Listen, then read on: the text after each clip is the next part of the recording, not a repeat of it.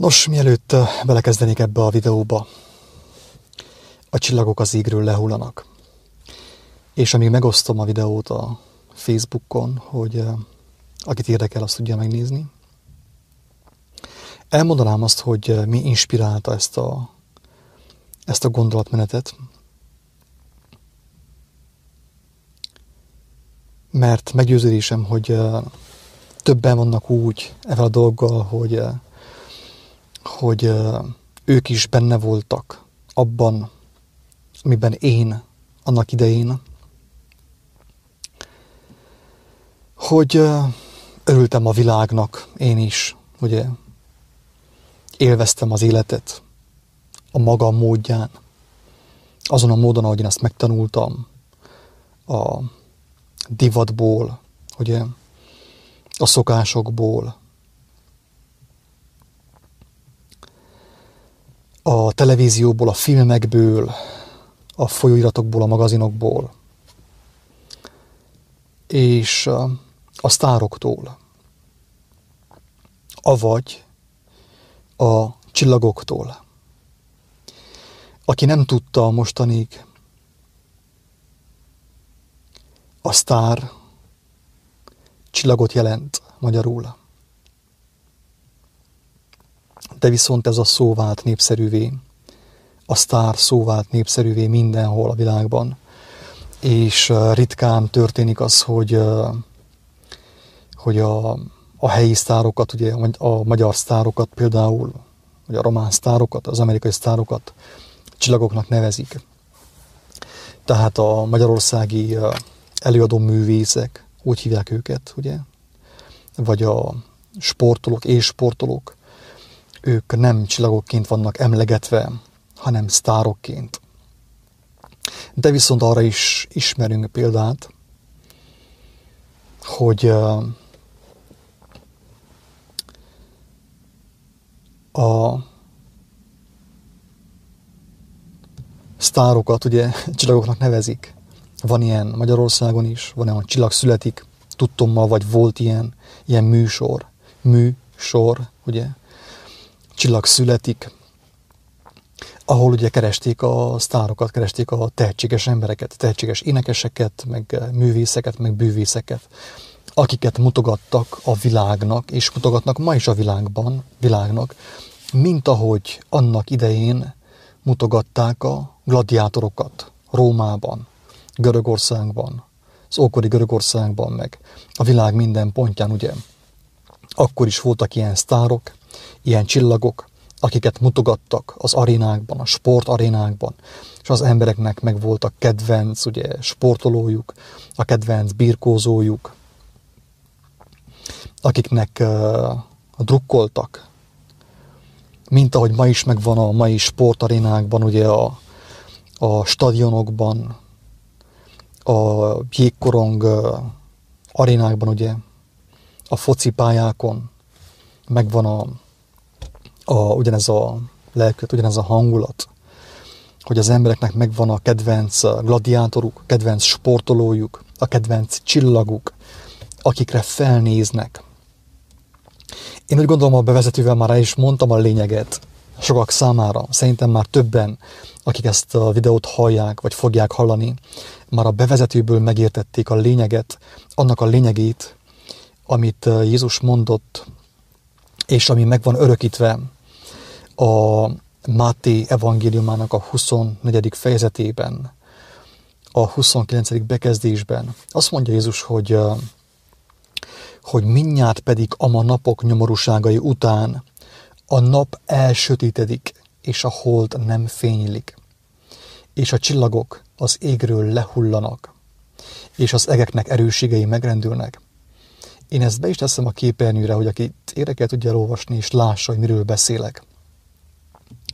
Remélem, hogy van olyan is itt a kedves hallgatók között, akik tovább tudtak lépni azon a gondolaton, hogy ez a srác megbolondult, és hülyeséget beszél, meg ilyen összeesküvés elméletekről beszél, és értik a lényeget. Sőt, őszintén kívánom, hogy legyen egy néhány személy, aki megérti, hogy miről beszélek. Tehát mindnyárt pedig ama napok nyomorúságai után a nap elsötétedik, és a hold nem fénylik, és a csillagok az égről lehullanak, és az egeknek erősségei megrendülnek. Én ebben a videóban megpróbálom megmutatni, hogy körülbelül itt Jézus miről beszélhetett, mit akar nekünk üzenni ezzel a kijelentéssel Jézus. Mert, mint tudjuk, a Máté evangéliumának a 24. fejezetében Jézus elmondja, hogy mi várható az idő végén, amikor lejár az idő, hogy itt a földi idő lejár, tehát a földnek az ideje úgymond lejár. Idézőjelben ugye a világ vége, vagy az Úrnak az eljövetele közeledik. Én fel szeretném hívni a figyelmet arra, hogy aki ezt látja és hallja, az ne érje be azzal, amit én mondok. Elképzelhető, hogy az én megértéseimből mások is táplálkozhatnak, akár te is kaphatsz megértést, inspirációt, de aki beéri azzal, amit én mondok, én ezt már többször mondtam, tehát ugye látszólag én magam ellen beszélek, aki beéri azzal, amit én mondok, annak az embernek nincsen biztonságban az életem. Mert akkor ugyanaz a jelenség van az ő életében is, ami korábban volt, ugye, amikor templomba járt. Tehát teljesen mindegy, hogy valaki templomba jár, vagy engemet hallgat folyton. Én nem azért csinálom a videóimat, hogy valaki engemet folyton hallgasson. Olyan személyek is vannak, akik már régebb óta hallgatnak, és már ottan tartanak, hogy elkezdtek engemet kritizálni, hogy miért dadogok, miért így mondom, és miért nem úgy mondom, és miért nem ezt csinálom. Tehát ilyen személyek is vannak sajnos, és üzenem nekik is, hogy hagyják abba a videóimnak a nézését. Mert az én videóim nem nekik szól. Nem neki szól. Sőt, az én videóm csak egy darabig, egy ideig szólhat bizonyos személyeknek, addig, amíg megértik a lényeget, és kapnak elég bátorságot, és kapnak elég alázatot és szerítséget, hogy ők személyesen Istenhez forduljanak, hogy ők is kapjanak kijelentéseket és megértéseket. Az én videóimnak a szerepe ennyi. Slusz, passz, semmi több, hogy bizonságot tegyek az élő Istenről. És arra bátorítsak minél több embert, hogy ő személyesen kívánja megismerni az igazságot, mert aki bekerül ebbe a személyes kapcsolatba, az ember már megmenekült, múlt időben, meg van menekülve. De aki még mindig engemet hallgat, engemet kritizál, hogy én hogy beszélek, és hogy nézek ki, és a kendőmön démonok vannak, és nem tudom én mi, annak az embernek még nincsen valódi reménysége. Ő még nem ismerte meg azt az igazságot, amely által megmenekülhetne. Na most akkor térjünk át a lényegre, és pedig a csillagokra. Kik ezek a csillagok, mik a csillagok, mi az ő szerepük, és miről beszél Jézus? Hogy a csillagok az égről lehullanak, és az egeknek az erősségei megrendülnek. A csillagokról ugye az előbb elmondtuk, hogy tulajdonképpen ők a sztárok, ugye ők fénylenek, az emberek imádják őket bálványozzák, őket követik. Bármit mond Leonardo DiCaprio, vagy a focista, vagy a hokista, vagy a teniszező, az mind szent. Valamit mond Madonna. Ha belepurcolna a mikrofonba, azt is mindenki megtapsolná. És mindenki élvezné, hogy az ő bálványuk annyira ügyes volt, hogy tudott a mikrofonjába egyet purcolni, egyet süllenteni. Ennyire tragikus a helyzet. Tudom, hogy ez ilyen kicsit olyan vicces is, de inkább ironikus, kedves hallgatók. Ez inkább ironikus, mert tényleg így vagyunk, hogy emberek embereket követnek. És szeretném hangsúlyozni, hogy a sztárok, avagy a csillagok ebben a kontextusban nem csupán az énekesek, a magyar énekesek, a magyar profi zenészek, meg a nagy szakértelemmel rendelkező, ugye, vágyfülű zenészek, ugye, meg az X-faktornak a zsűrije, nem csak ők a sztárok és a csillagok, hanem azok is sztárok, akikről az előbb beszéltem, a papok, a vallási vezetők. A legnagyobb ilyen csillag az pontosan a pápa. Tehát szerintem, aki ezt nem látja, inkább mondjam azt, hogy remélhetőleg meg fogja később majd látni, mert Isten kegyelmes, és Isten kívánja, idézőjelbe kívánja mindenkinek az ő igazságát kijelenteni, hogy minél többen megmeneküljenek, hogy a lelkük ne menjen bele az ébe, a seolba, a semmibe, az ébe, a tűzbe. Ne legyenek megsemmisítve, hanem éljenek örökön örökké, szó szerint, vicc nélkül. Tehát mindenki sztár, mindenki csillag, akiket az emberek követnek. Az emberek követik az embereket. Erre azt mondta Jézus, hogy vak vezeti a világtalant, és mind a ketten a szakadékba esnek. A pápa, hát papa is végül is, a földi papa, ugye, akiket követnek a vallásos emberek.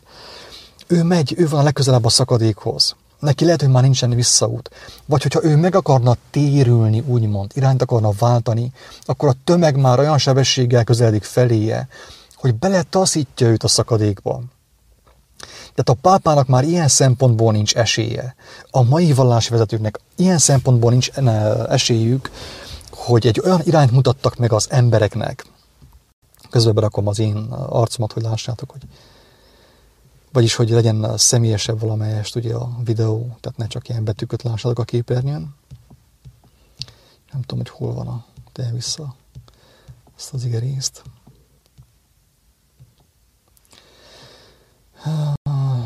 Igen.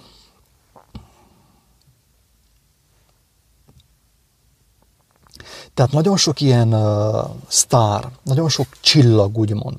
Csillogó ember, csillogó-villogó ember, akiket az emberek felemelnek, és úgymond dicsőítenek, meg követnek, meg tisztelnek, meg bálványoznak.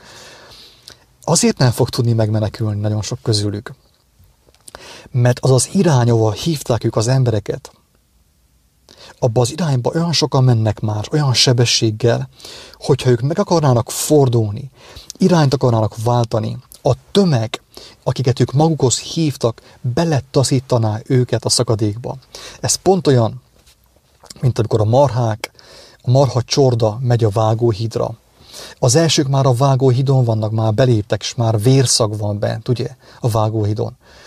Ők meg akarnának fordulni, de már hátulról a tömeg úgy taszítja őket, a többi csorda, ugye, hogy nem tudnak ők irányt váltani, nem tudnak elmenekülni.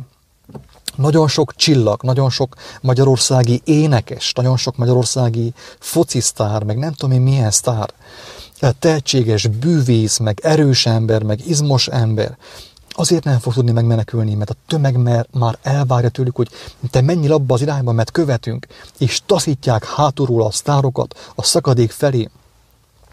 Én szeretném hangsúlyozni, hogy én itt ebben a videóban nem varázsolni szeretnék, és nem jósolni szeretnék. Nem szeretnék vészjós lenni, hogy akkor most minden sztár ugye el fog pusztulni.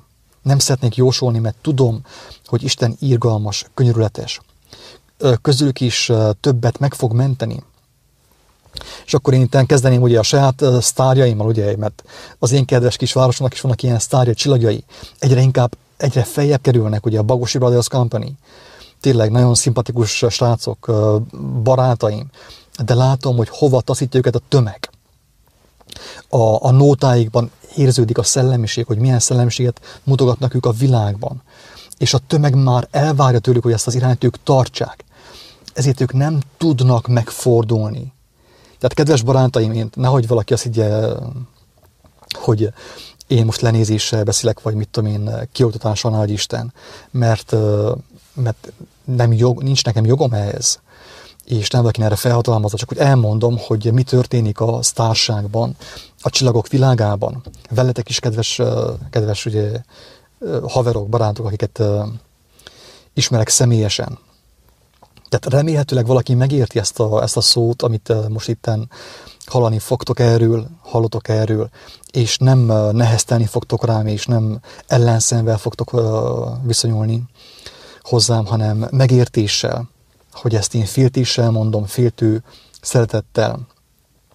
És ha megértitek azt, amit mondok, ami most mondatik általam, akkor meg fogtok menekülni, és nem kell a szakadékba beleesetek, mert egyelőre még a szakadék felé tartotok. Ezt nehéz szívvel mondom.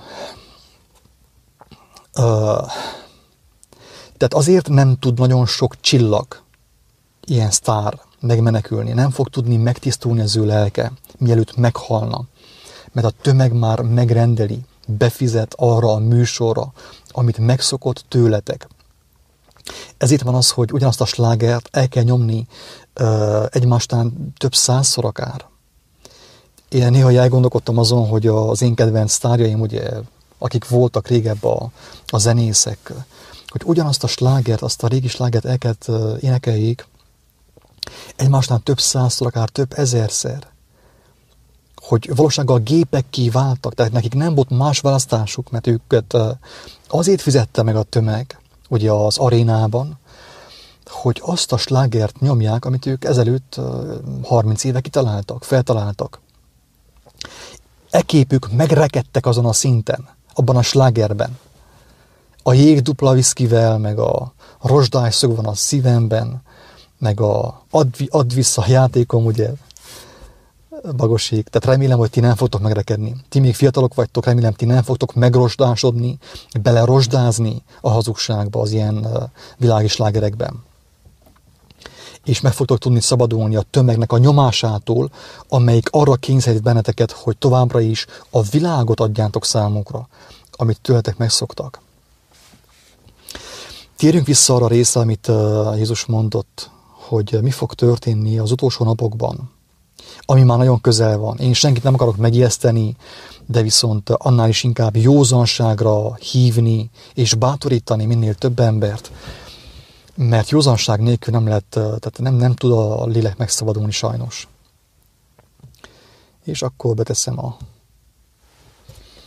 azt a kijelentést, amit Jézus mondott, hogy mindjárt pedig ama napok nyomorúságai után a nap elsötétedik, és a hold nem fénylik.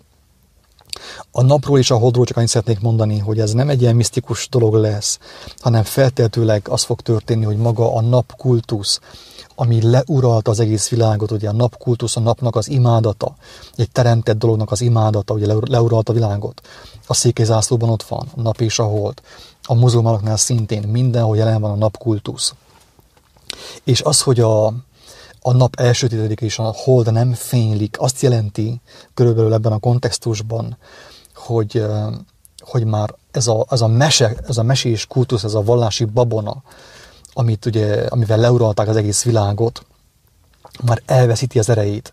A nap nem fog fényleni, az emberek látni fogják azt, hogy a napimádat nem segít rajtuk, sem a betegséget nem gyógyítja meg, sem semmit, és a napba öltözött asszony, hogy a Csíksőmöri Szűz Mária nem tud segíteni senkin, mert ő egy kőszobor, vagy nem tudom, fából van.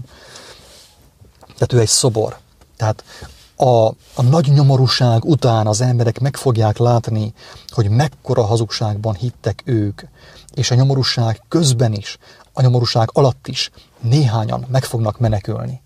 Pont annak köszönhetően, hogy a nap, mint szimbólum, mint babona, mint vallási szimbólum elveszíti az erejét, az emberek meglátják, hogy az rajtuk nem segít, ezért nem fog fényleni a nap. És néhány ember megérti, hogy hazugságban élt az életét, és a nyomorúságban még megmenekülhet.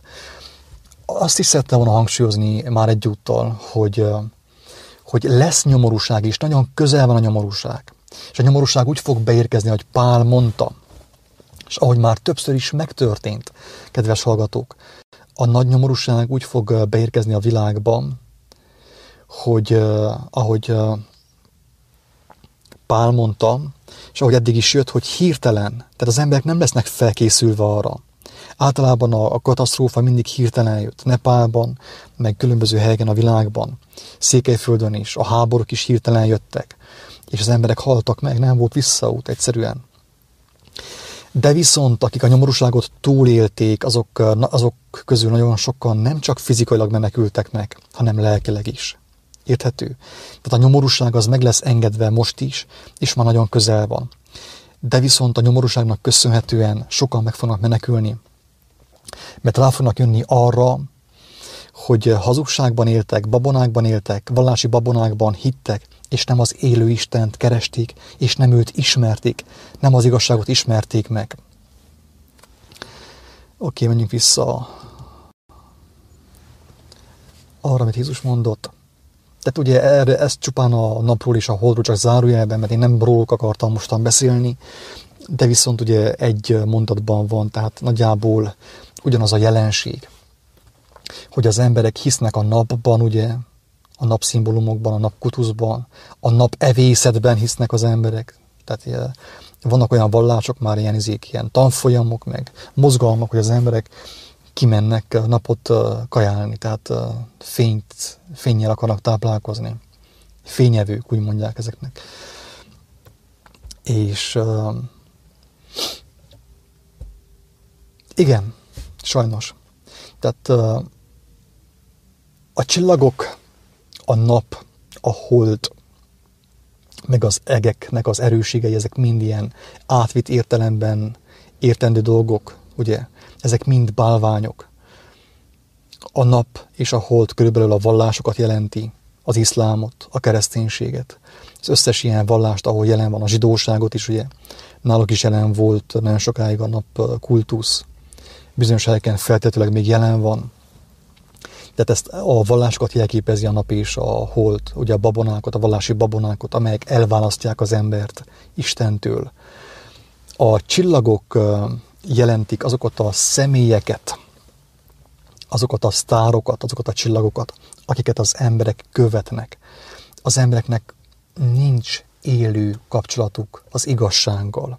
Az emberek az igazságot a sztároktól, a csillagoktól kapják meg. A csillagok bármit mondanak, az igaz. Hiába, hogy látjuk, hogy milyen nyomorultak, hogy nem tudom én hányszor házasodtak, hányszor váltak el. Öngyilkosok lettek, alkoholisták, drogfüggők, mi még mindig őket követjük. Érthető? Mi fog történni? Azt mondta Jézus, hogy a nagy nyomorúság után ők az égről lehullanak.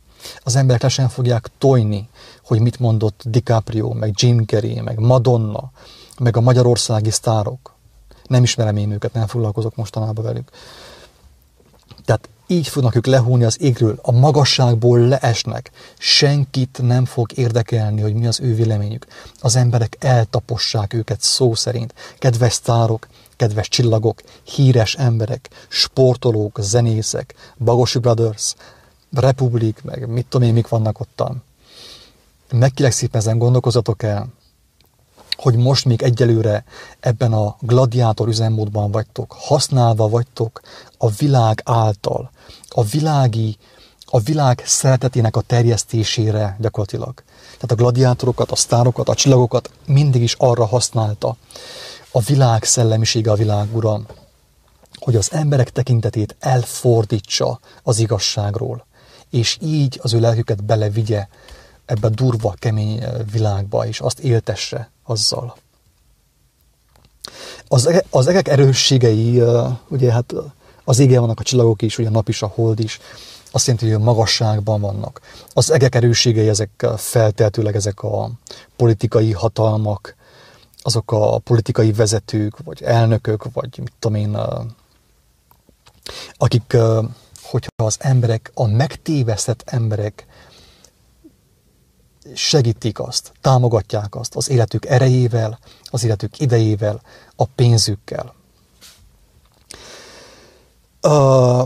Az élmény, hát az volt ugye, hogy találkoztam egy ilyen régi slágerrel, amit örömmel meghallgattam, és így hirtelen elgondolkodtam azon, hogy ez a sláger milyen szép és milyen jó, tényleg mennyire szerettük, sokat táncoltunk. Rengeteget táncoltam annak idején, hogy milyen szép az a sláger. És megfigyeltem a szövegét, és ledöbbentem azon, hogy az a sláger mit propagál, milyen lelkötet propagál. És eszembe jutott az, amit Pál mondott, hogy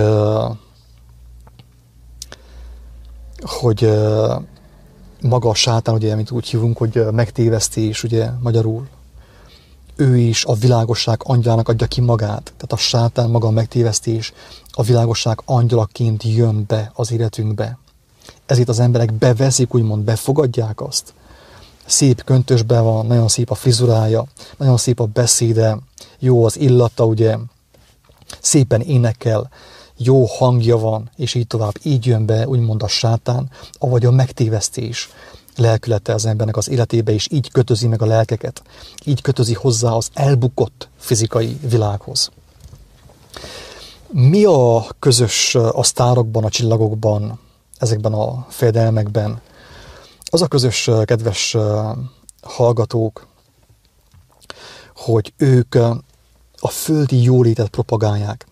Tehát általában a sztárság arról szól, hogy az emberekkel megszerettessék az elbukott fizikai világot. A koncertek, a slágerek, a guruk, a vallások mind azt propagálják, hogy az ember próbáljon próbálja elfogadni a rosszat, a rothadót, ami az enyészetre van ítélve, ugye, gyakorlatilag.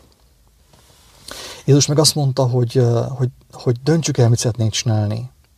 Mi a rosszat akarjuk megjavítani folyton, ami mindenképp el fog rothadni, mindenképp el fog pusztulni, el fog robbanni. Mi azt akarjuk megjavítani, vagy pedig elindulunk utána, és kimegyünk ebből a dimenzióból, ebből a létségból, az elbukott világból. Megtagadjuk az elbukott világot, és kimegyünk belőle. Na most a slágerek, ugye, a koncertek, az énekesek, a zenészek, a sportolók, az ő szerepük az, mint gladiátoroknak, hogy az embert jó kényelemben tartsák ebben a világban, a rothadó világban. És így fog nagyon sok lélek elpusztulni, kárba veszni. A Biblia azt mondja, hogy elkárhozni. Tehát azért is hangsúlyozom mindig, hogy én nem elmarasztalással beszélek a kedves embertársaimról, nem lenézéssel, nem nagy képűséggel, nem kevésséggel, mert én is be voltam csapva, ugyanúgy, mint te, és mindenki más. Én is irgalomból nyertem a látást, meg a hívó szót, ami az életre hívott engemet. Én is ajándékba kaptam, mint gyermek, mint igazságkereső. Ezért én senkiről nem szeretnék elmarasztalón beszélni, főképp nem a barátaimról, akiket ugye személyesen ismerek, hanem féltéssel mondom el, hogy ez van, így működik a világ, hogy a tehetséges embereket, a karizmatikus embereket mindig a világ felhasználja arra, hogy az embereket lent tartsa a mocsárban, hogy belefulladjanak. Mert ha az ember önként nem szolgáltatja ki az élete idejét és élete erejét a rendszernek, a rendszer összeomlik. Tehát szüksége van a rendszernek, amit ugye sátánnak nevezünk, az elbukott világnak nevezünk, szüksége van arra, hogy az emberek őt támogassák, mert neki nincsen saját energiája. Nem tudom ezt egyszerűbben fogalmazni tényleg. Tehát az élő embernek, az élő léleknek, a fizikai testben lévő embernek, neki van saját energiája. Ezt ő ajándékba kapta, kegyelemből kapta ajándékba Istentől. És az úgynevezett sátán, ő azt teszi, hogy az embereket megtéveszti, és az emberek önként kiszolgáltatják az életük idejét, és az életük erejét neki. Tehát a sátán csak úgy tud létezni itt a földön, mert ő ugye el van szakadva Istentől. Úgy tud ő létezni, hogy megtéveszti az embereket, és elveszi tőlük az erőt, és abból az erőből építi ő a földi hatalmát. És ennek az eszközei ugye a mai sztárok, az énekesek, akik legtöbben jóhiszemű emberek. Tudom, hogy legtöbben jóhiszemű emberek nem tudják, mit cselekednek.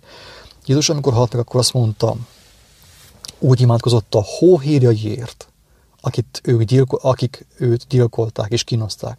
Istenem, bocsássál meg nekik, mert nem tudják, mit cselekednek.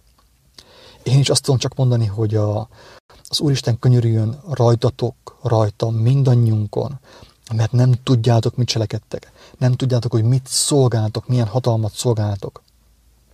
Nem tudtuk nagyon sokáig, hogy milyen hatalmat szolgálunk. Jó hiszeműen, jó szándékkal csináljuk ezt. Karitatív koncerteket csinálunk persze, meg segítjük a rákos kisfiúcskát, meg társai. Nem tudjuk, mit csinálunk. Persze ez a videó tudom, hogy erőtlen egy olyan személy számára, aki nem igazságkereső, aki még nem gondolkodott el az Isten és az ember dolgain, nem kereste az igazságot, nem próbálta meg ismerni a valóságot. Az olyan személyek számára az a videó baromság, butaság. Ők nem tudnak más gondolni, mint az, hogy megbolondultam, vagy hogy zördög megszállott, vagy nem tudom én, összeesküvés elméleteket népszerűsítek. Ők nem tudnak ilyen mást gondolni, csak erre. De Isten könyörüljön rajtuk is, és vezessen el mindenkit minden igazságra, mint ahogy engemet is hívott és elvezetett. Én őszintén kívánom, hogy aki ezt hallja, ezt a videót, hogy az olcsóbbik utat járja, tehát ne legyen túl nagy az ára annak, hogy ő lásson. Mert azt mondja Jézus, hogyha az az ára, hogy lássál, hogy ki kell vágyd az egyik szemedet, akkor inkább vágyd ki, az úgy jó neked. Vagy hogyha az az ára, hogy lássál, hogy az egyik karodat elveszíted, akkor úgy is jó. Mert a lényeg úgyis azon van, hogy a lelked megmeneküljön. Mert a test az már most ugye öregszik, rothat. A lélek viszont örökkévaló. Tehát bármi is az ára a látásnak, kedves hallgató, megéri. Legyen az börtön, kórház, kemoterápia, teljesen mindegy, mert mindannyian meghalunk. A testet úgy sem tudjuk megmenteni. Viszont a lelket még igen, az még nincsen elveszve. Ezért én mindenkit arra bátorítok, hogy a nagy csillagoktól akarja megtudni az igazságot, a sztároktól, az énekesektől, mert ők nem tudják. Ők arra vannak használva, ők azért vannak felemelve és fizetve, felemelve az égig, ugye, és fizetve, hogy a földi filozófiát terjesszék, a földi gondolkodást terjesszék, nem pedig a mennyeit. Tehát ne rájuk figyeljetek, hanem inkább az Úristenhez fohászkodjatok, mert ő el fog vezetni minden igazságra. És hogy igazából a sztárokat, ugye, a sztároknak a haláláért, a sztárok nyomorúságáért, a sztárok lelkének az elveszéséért, ugye, az elveszejtésért nagy mértékben felelősek vagyunk mi is, ugye a bálványozók, akik őket felemeljük azért, amit ők mondanak. Még akkor is, hogy az nem igazság, nem az életről szól. Igen, a sztárok le fognak hullani, a csillagok az égről, épp úgy, mint a vallások, minden szét fog itten lesz rombolva itt a Földön. A politikai hatalmak is összeomlanak, minden össze fog omolni, és aki azokat követi, azok is le fognak esni az égről, úgymond. És remélhetőleg azért lesz, aki meg fog menekülni. Én legalábbis tényleg őszintén bízom abban, hogy nem hiába való az, hogy nyilvánosan is ugye mindenki előtt bolondot csinálok magamból ezekkel a videókkal. Megnézem, hogy van-e hozzászólás, vagy valami jó gondolat.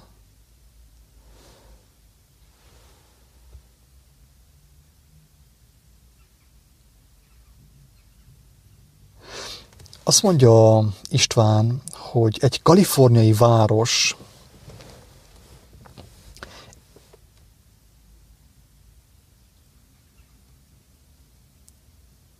teljesen, tehát órák leforgása alatt teljesen a tűz martaléka lett. És a város neve az, hogy Paradise, ugye? Érdekes dolog ez mindenképp, ugye? A város neve ugye paradicsom, vagy Éden, ugye, vagy mennyek országa. Tehát ez a baj, ugye ez a sorsa az emberiségnek, amikor ő létre akarja hozni a saját mennyországát, a saját paradicsomát. Hogy jön az igazság, és az igazság ugye megégeti a hazugságot, tehát felperzseli a hazugságot, semmivé teszi a hazugságot. Ez az életnek a rendje. Tehát Isten minket nem arra szólított, hogy mi kitaláljuk a jót, felfedezzük a jót, ugye, hogy mi létrehozzuk a paradicsomot, a földi paradicsomot, hanem azt mondta, hogy emberek, a paradicsom, az Éden, a mennyek országa az már létezik, már megvan. Nem kell ti létrehozzátok. Ti amúgy sem tudjátok azt létrehozni. Amit ti létre tudtok hozni, az nem más, mint a nyomorúság, mint a betegség, a háború. Ezt tudjátok ti létrehozni, ezt mondja az Úristen. Ezért ne azon erőködjetek, hogy pozitívan gondolkodjatok, hogy jól érezzétek magatokat a koncerten, ugye, és élvezzétek a földi életet, ne ezen erőködjetek, hanem inkább azon, hogy oda jussatok, ami már tökéletes. Mert a tökéletesség az már megvan, az már meg volt csinálva, az már eleve el volt rendelve a mennyek országa. És a mi dolgunk csupán annyi, hogy örömmel elfogadjuk azt, hogy annak az alkotója, annak a szerzője minket oda hív, és megad nekünk minden eszközt, hogy azt mi meglássuk, hogy oda mi eljussunk. Tehát persze, amikor egy városnak az a neve, hogy Paradise, ugye, tehát paradicsom, vagy Éden, akkor az a legkeményebb Isten káromlás, mert ez tipikus antikrisztusi gondolkodás, sátáni gondolkodás, hogy mi magunknak létrehozzuk az Édent pozitív gondolkodásra, előadásokkal, koncertekkel, bulival, diszkóval. Tehát a megváltás nem erről szól, drága embertársak, hanem a megváltás az arról szól, hogy az már eleve van, a tökéletesség az eleve van, a mennyek országa már eleve létezik, a mi dolgunk csupán annyi, hogy gyermekké válunk. Azt mondta Jézus, hogy tanuljátok meg tőlem, hogy én szelíd és alázatos szívű vagyok, és nyugalmat találtok a ti lelketeknek. Tehát megkaptok mindent ajándékba, nem ti kell kimunkáljátok, mert amit ti ki tudtok munkálni, ez nem más, mint a betegség, az elmúlás és a halál.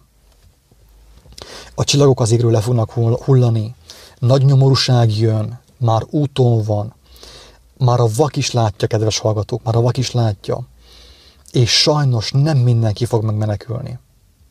Nem mindenki fog megmenekülni. Fizikailag mindannyian el fogunk pusztulni, feltehetőleg. Én is.